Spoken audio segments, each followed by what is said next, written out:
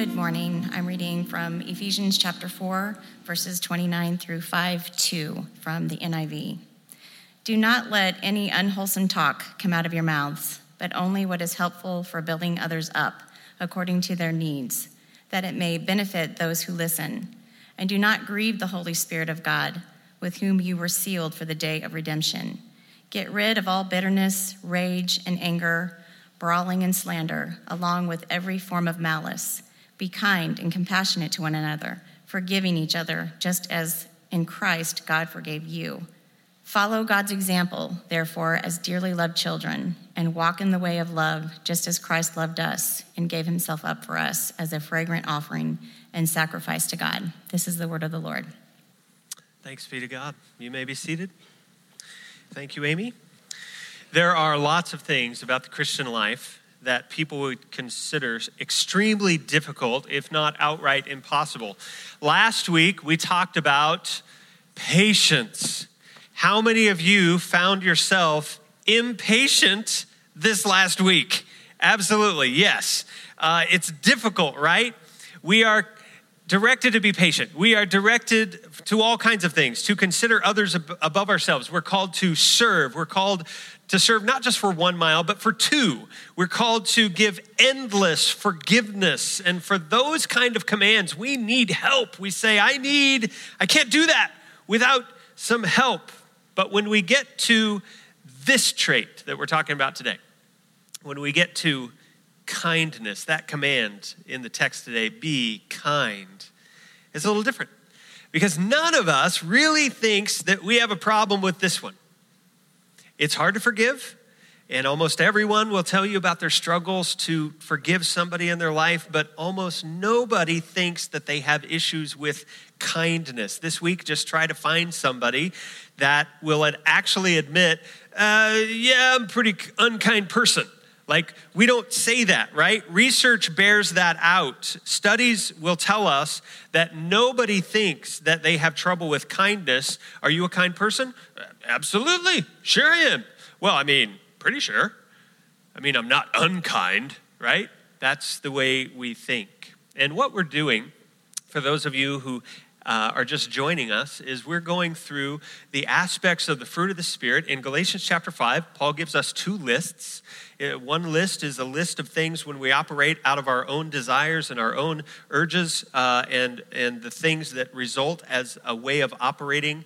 And that is a dead list, things like anger and bitterness and rage and divisions and rivalry and strife. And all of those things lead to death. And so we call that the dead list. And then Paul gives us another list where he lists the things that God wants to move us towards.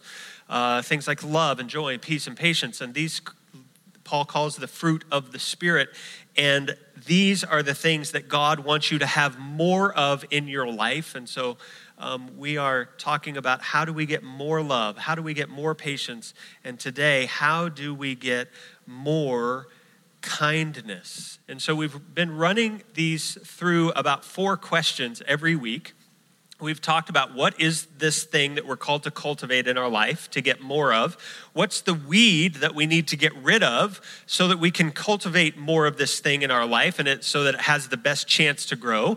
Number 3, what's the fake to watch out for? Is there an imitation or a counterfeit of this aspect of the fruit? Something that might look like the thing but is not really the thing. And then number 4, what is the way to more of this? If God is the ideal of all of these characteristics, if God is love, if God is joy, if God really is peace, then what about him do I need to latch onto more and more so that I can get more of these things that make life wonderful in my life?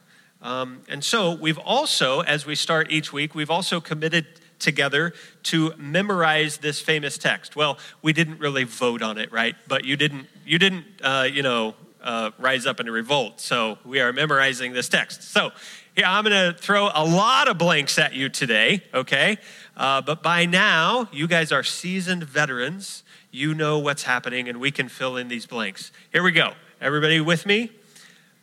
But the of the is love, joy, peace, patience, kindness, Goodness. Oh, that got a little iffy there. Goodness, faithfulness, gentleness, self-control. Very good. Against such things there is no law, and that's Galatians 23. Very good. Nice. Well done. This week we come to kindness. There is a path that Paul is trying to take us to in this text in Galatians chapter 5, and that's the culmination of the path. And our goal is to take more and more corners of our heart down the path, away from the things that will kill us and destroy us, and more towards the things that make life great. Love, joy, peace, patience, and today, kindness. How do we get more of that in our life? It's in this list in Galatians chapter 5. It also shows up in a list that Paul makes in 1 Corinthians 13. He says, love is patient, right? And then love is kind. It's kind. What is kindness? Now, kindness is a hard word to pin down. Like I said earlier, it has a lot of range. It has breadth. And it can mean a lot of different things in a lot of different contexts. And there's a lot of different levels to kindness. But at the very basic, we're going to use the word. The word is Christos, and it means mild or pleasant or gentle. Okay? And it's used, interestingly, in a place in Luke chapter 5, it's used by Jesus himself. Jesus is talking, he's giving a parable about new wine in old wineskins, and nobody does that because the old wineskins will burst with new wine. And then he gets to the end of that, and he says, here's the truth. He says, after somebody has had the old wine, and what we need to understand about old wine was that it was aged, and so that it was the good stuff. Okay, we could say it that way. It was the good stuff. He says after somebody has the good stuff, nobody wants the new stuff. In other words, nobody wants the stuff that's not aged. They don't want the stuff that's cheap. They don't want the cheap stuff, okay? After somebody's had the good stuff, they don't want the cheap stuff because the aged wine is, he says, kind. That's interesting. It means that the good stuff is gentle. It's mild. It's pleasing, and our English translates it good. It's good. And so to be kind is to be helpful in a mild and gently pleasant way. At the core level, kindness is just meeting the needs of other people. We hold the door or we defer and we let somebody else go in line in front of us. We help old ladies across the street at the core level. There's another level to kindness that has a relational tie. I want to keep a good relationship with the people in my life. Maybe they're my family, maybe they're my church, maybe they're my friends or my coworkers. And so we extend kindness at a community level so that we aren't disowned by the community, right? It's what's expected of us. But here, there's a deeper level of kindness that Christians are called to. Verse 32 in our text today in Ephesians chapter 4, Paul says, be kind to one another, tenderhearted, forgiving one another, just as God in Christ has forgiven you. And then I want to throw another scripture in front of you. This is Titus chapter 3.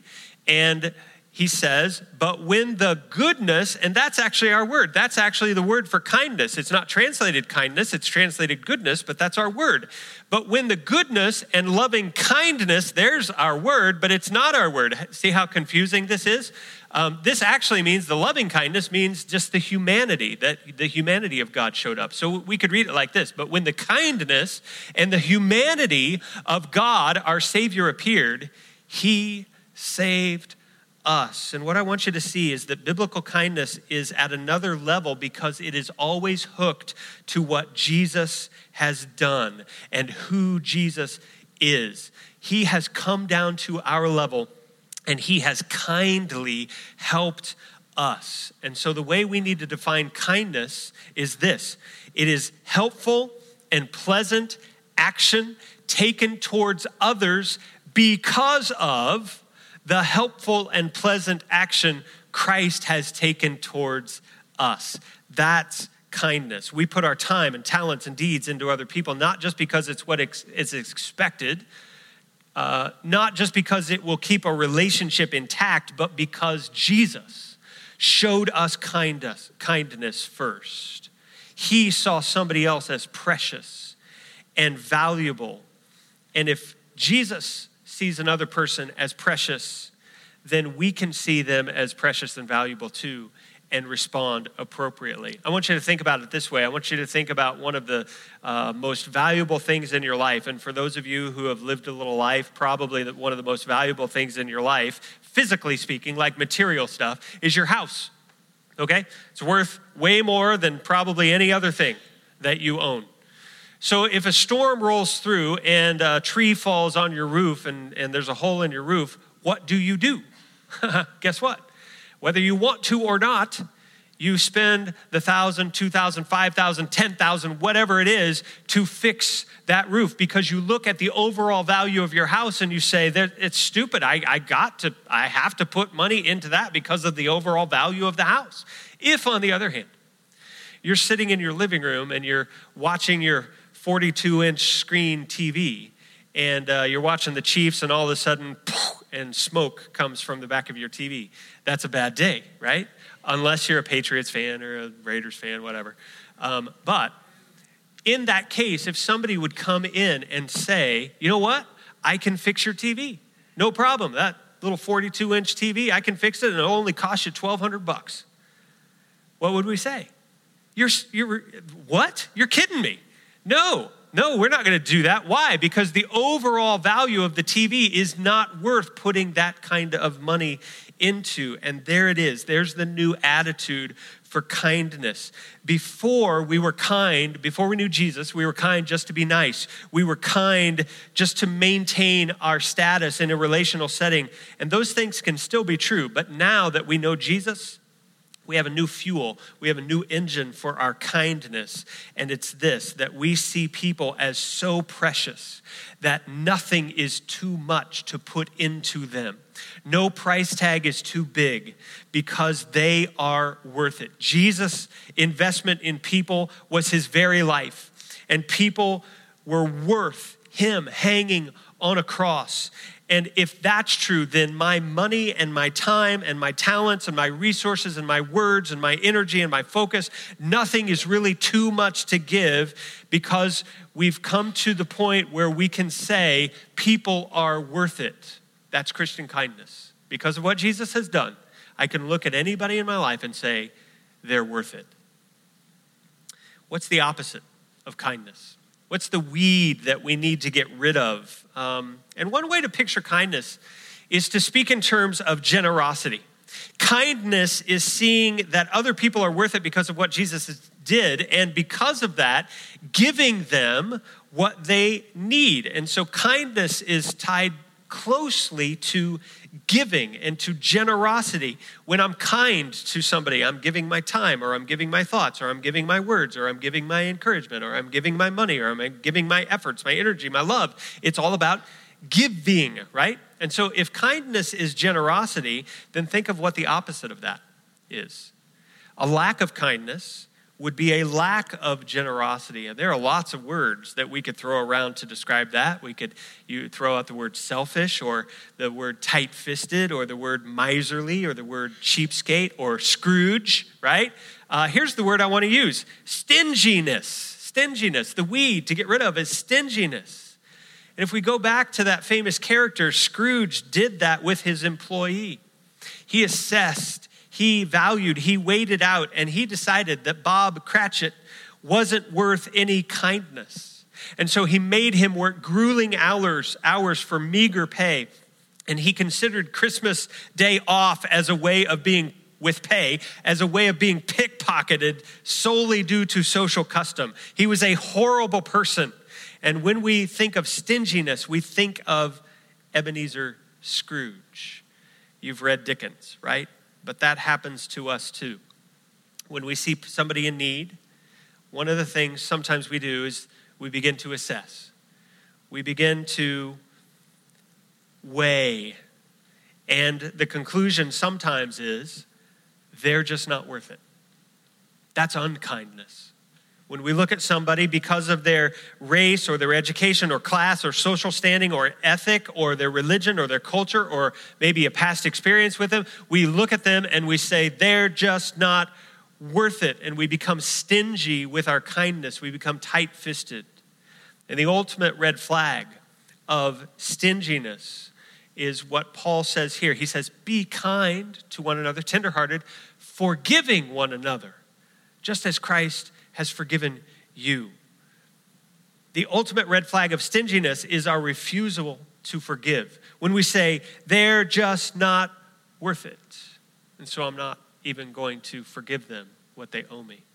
There's a parable that Jesus told in Matthew 18, and it's a parable of a king who had a debtor. And this guy owed him so much, he would never be able to repay any of his debt. And so he threw him in prison. And finally, this guy screamed enough that the king granted him audience. And this guy went before the king just falling on his knees and just begging for mercy. Would you please forgive me my debt? There's no way I'll ever repay it. The only way I have a chance of getting out of prison is just if you'll just forgive my debt. Would you just do that? And the king thought about it. He said, okay, all right, I'll do that. And that debtor went right out. And here's the way Jesus told the parable. He found somebody that owed him money. And it wasn't a debt that couldn't ever be repaid. It was the equivalent of $10, $100, $1,000, something that was manageable. And he said, I need it right now. And if you don't give it to me right now, I'm going to throw you in prison. And that's what he did because his friend couldn't pay him what he owed him. And Jesus' point in the story is, do you see how incongruent that is? Do you see how that doesn't go together? Our only option in light of our situation is to repay the kindness we've been shown with our own kindness, to forgive as we have been forgiven.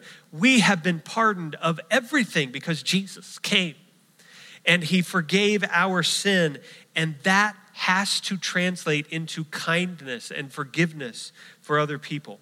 And so if the Spirit is directing, we will become more and more kind and less stingy, more willing to give, more apt to burden ourselves for people, not just our friends, but for people who don't come from the same cloth as we do. Jesus called them the least of these. These are people that might owe you something, but you don't demand payment because you know what you have been given, the forgiveness that has been extended to you because of Jesus. And maybe our stinginess can be replaced with kindness to the point where that one day the phrase, they're just not worth it, won't even occur to us. What's the counterfeit of kindness? Something that looks like kindness but really isn't. And I didn't want to use this word, but I didn't find a better one. So I just wrote it out. Sentimentality is the imitation, the fake to watch out for.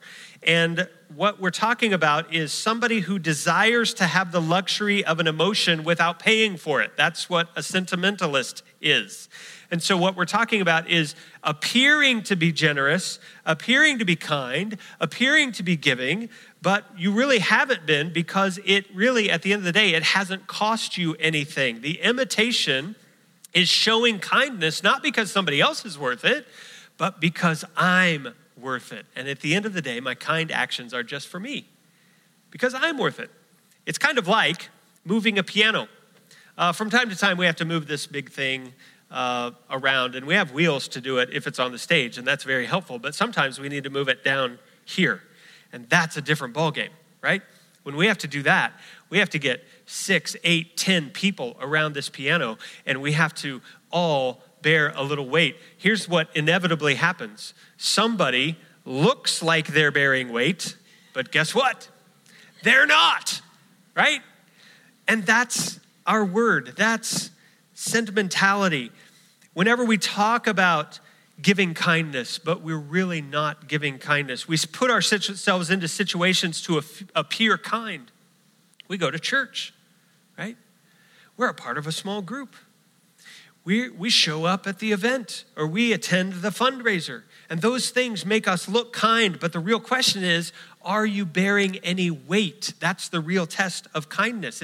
Is it costing you anything? Have you given to the point where your giving has diminished the choices you get to make in your life? That is what it means to bear weight and to really be kind to somebody. That's true kindness. And the helpful principle that I want to give you is to act instead of react. A lot of us will say, oh yeah, I'm kind. I hold the door at the gas station, or some need will come up and I try to meet that need. And all of the things that we would normally point to and say we're kind are things that we are just reacting to. That's all we're doing. We need to flip that. Let's act instead of react. If I put kindness into action only because of my knee-jerk reaction, then I'm not planning.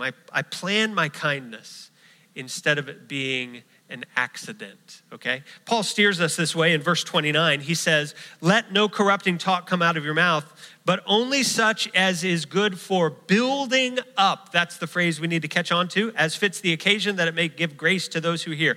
The phrase build up is a phrase that he takes out of construction. It is literally a phrase, it's a picture of when you would build a house. Some of you have built houses in your life, okay? Let me see hands. I know there are a few people who have actually built a house or had a house built, okay? What's the starting place for building a house? Do you immediately go out and start throwing up walls in the middle of a field? No, you don't do that. I hope you don't do that. I hope you didn't do that. Your house didn't last very long if you did that. Do you buy the kitchen cabinets first? Probably not, okay? Here's what you start with when you build a house. You start with a plan. They're called blueprints. It's a plan of how this is going to go. And it takes a blueprint to build a house. And Paul is saying that it also takes a blueprint, a plan to be kind.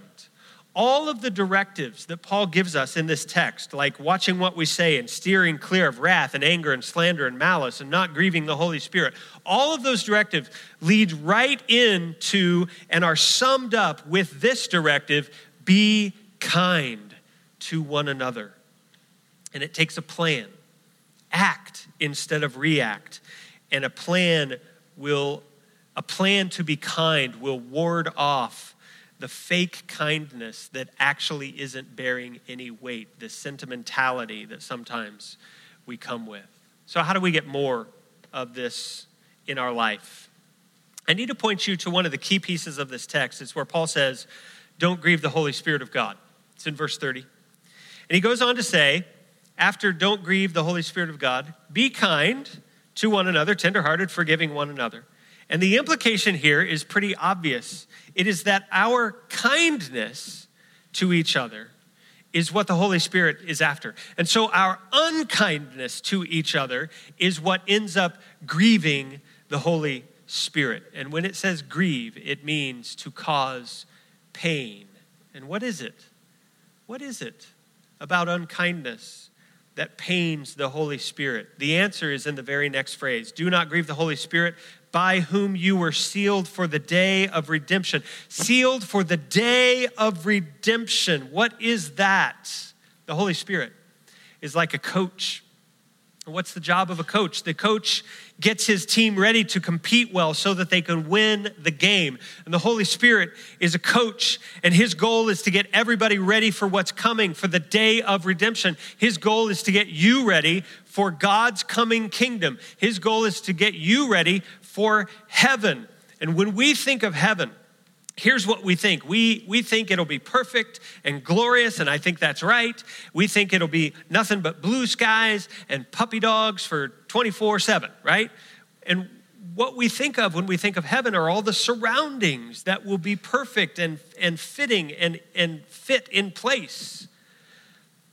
But do we ever stop to think about how we might need to change a little bit in order to be able to fit in to that place?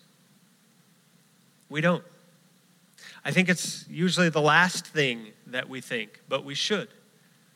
We need to change a bit so that we fit in to what God wants to build. And we're going to need some coaching to get there so that when the day comes, we're ready. And that's the Holy Spirit's job. I like how one commentator put it. He said the role of the Holy Spirit is to help people get closer and closer to their future glorious self.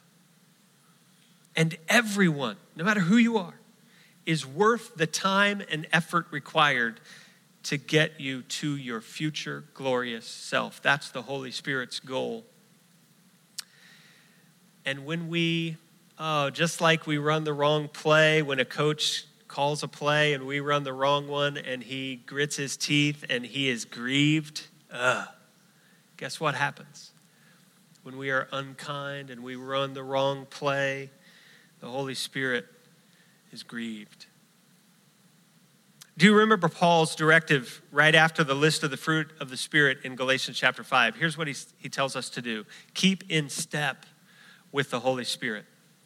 Unkindness, our stinginess, is saying they're not worth it. Unkindness is our sentimentality saying, I am worth it.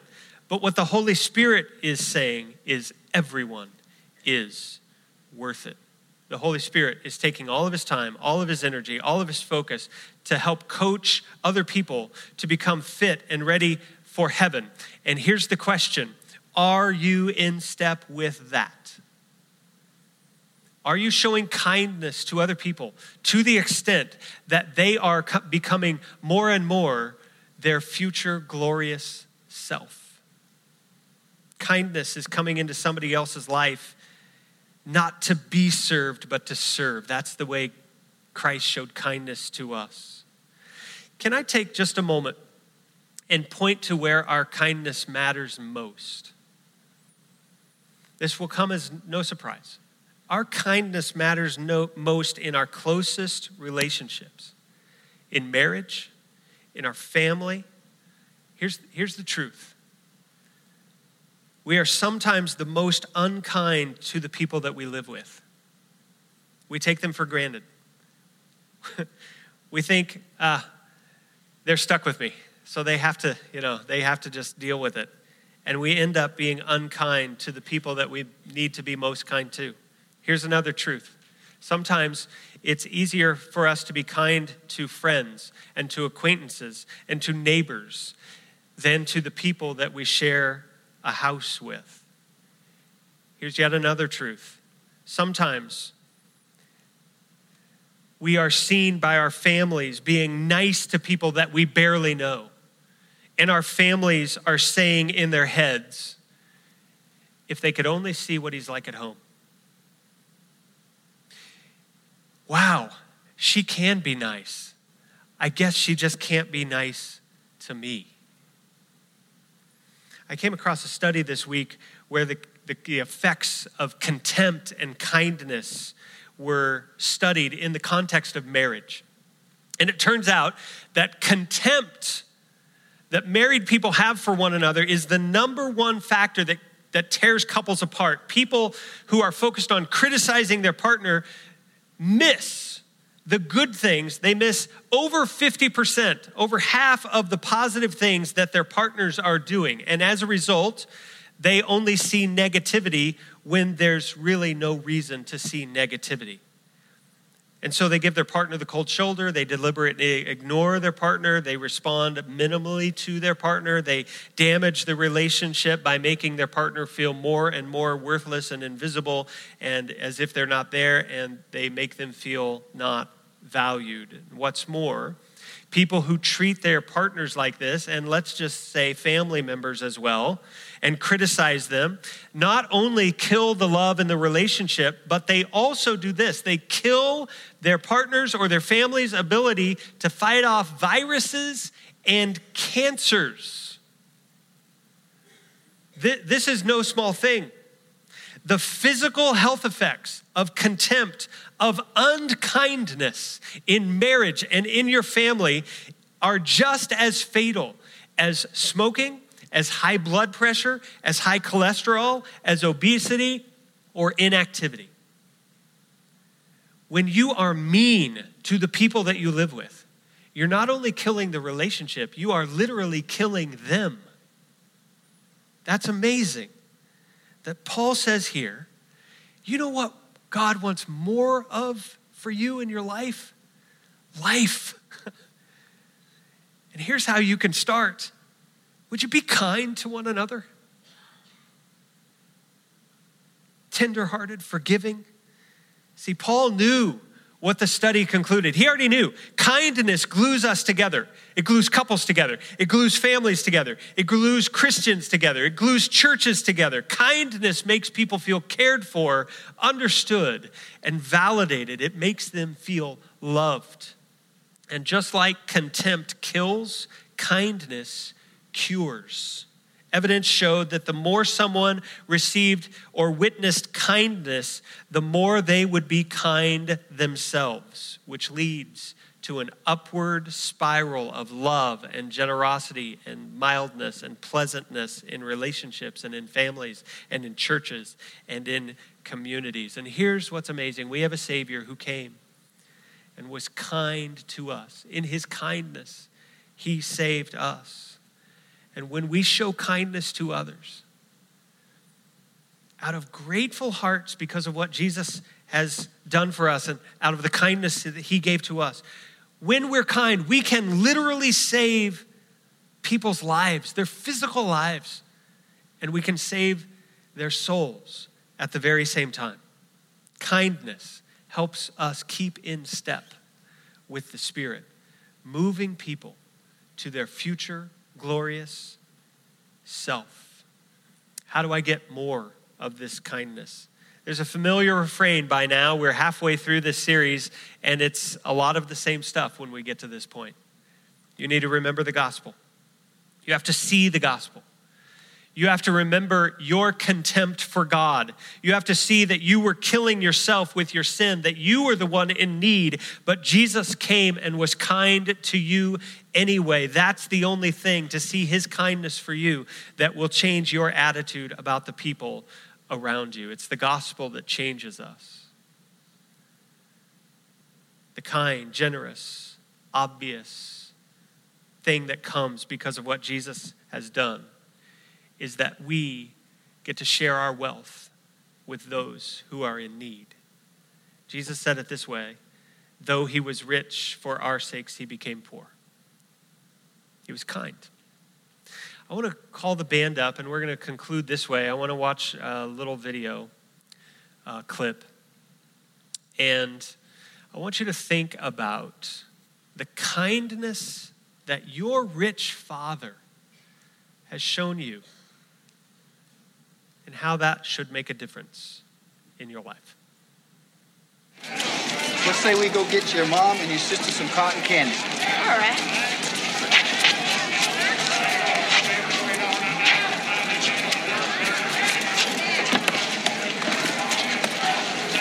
Stay right there.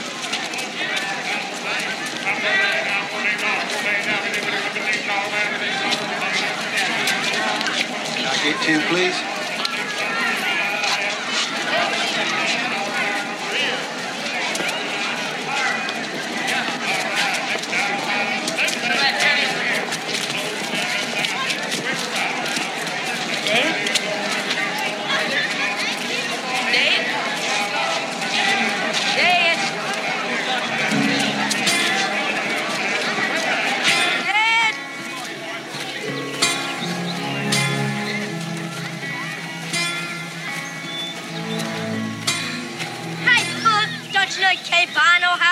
Food stamps? No, Willie. His daddy had the job. Remember we seen him buds out in the field? Then again, maybe he was just thieving them taters or something.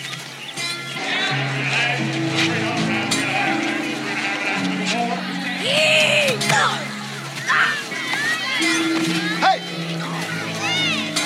That's enough.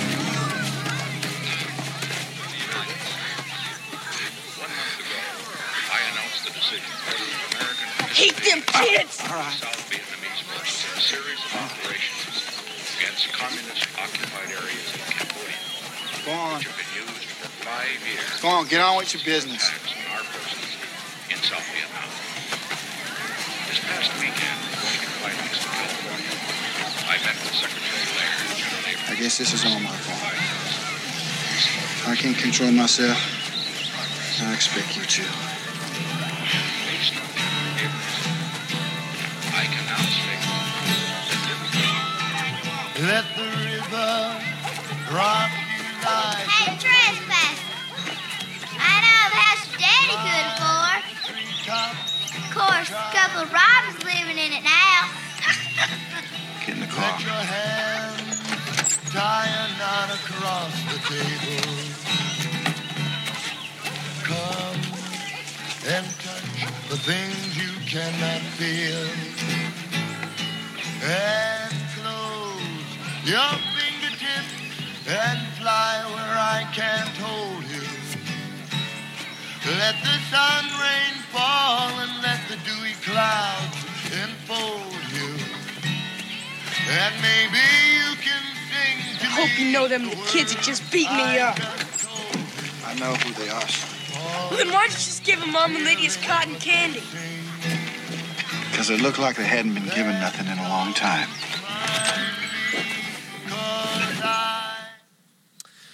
It's possible that someone in your life is just one act of kindness away from knowing Jesus. It's very possible that somebody will not come to know Jesus because of the messages here at the church, but because of your kindness. And your kindness is a result of you seeing a Savior who had little reason to deal with your filth, but he came and did it kindly. And so you in turn have been gentle and pleasant and helpful and giving to the other people in your life. Love is not communicated in the big events nearly as much as it is in the very small acts of intentional kindness that we set ourselves to. Look around you. In your life this week, who looks like they haven't been given nothing in a long time? And could you give them a little kindness? 2 more blanks. Cultivate kindness this week. Number 1, give kindness to the point that your choices are diminished this week. These are exercises for you to cultivate kindness. Give to the point where your choices are diminished this week. Number 2, plan an action that will help another person step closer to their future glorious self. An action that will be kind, that will make somebody more fit for heaven. What can you do this week? Father, we thank you for what you've done, for the kindness that you've shown us. And may we in turn pass that on to others. We are so in debt to you. And yet Jesus has covered our debt. He has come and he has stood with us. He's with us in the fire. And because he is with us, we have the fuel to be kind to those around us. Help us to that end this week. And it's in Jesus' name we pray. Amen. I'd like you to stand. Maybe you have never given yourself to that kindness like Luke did earlier in the service. Maybe you've never stepped through that doorway of faith in repentance and baptism. We're here to help you do that today. You come if that's what you need to do as we sing.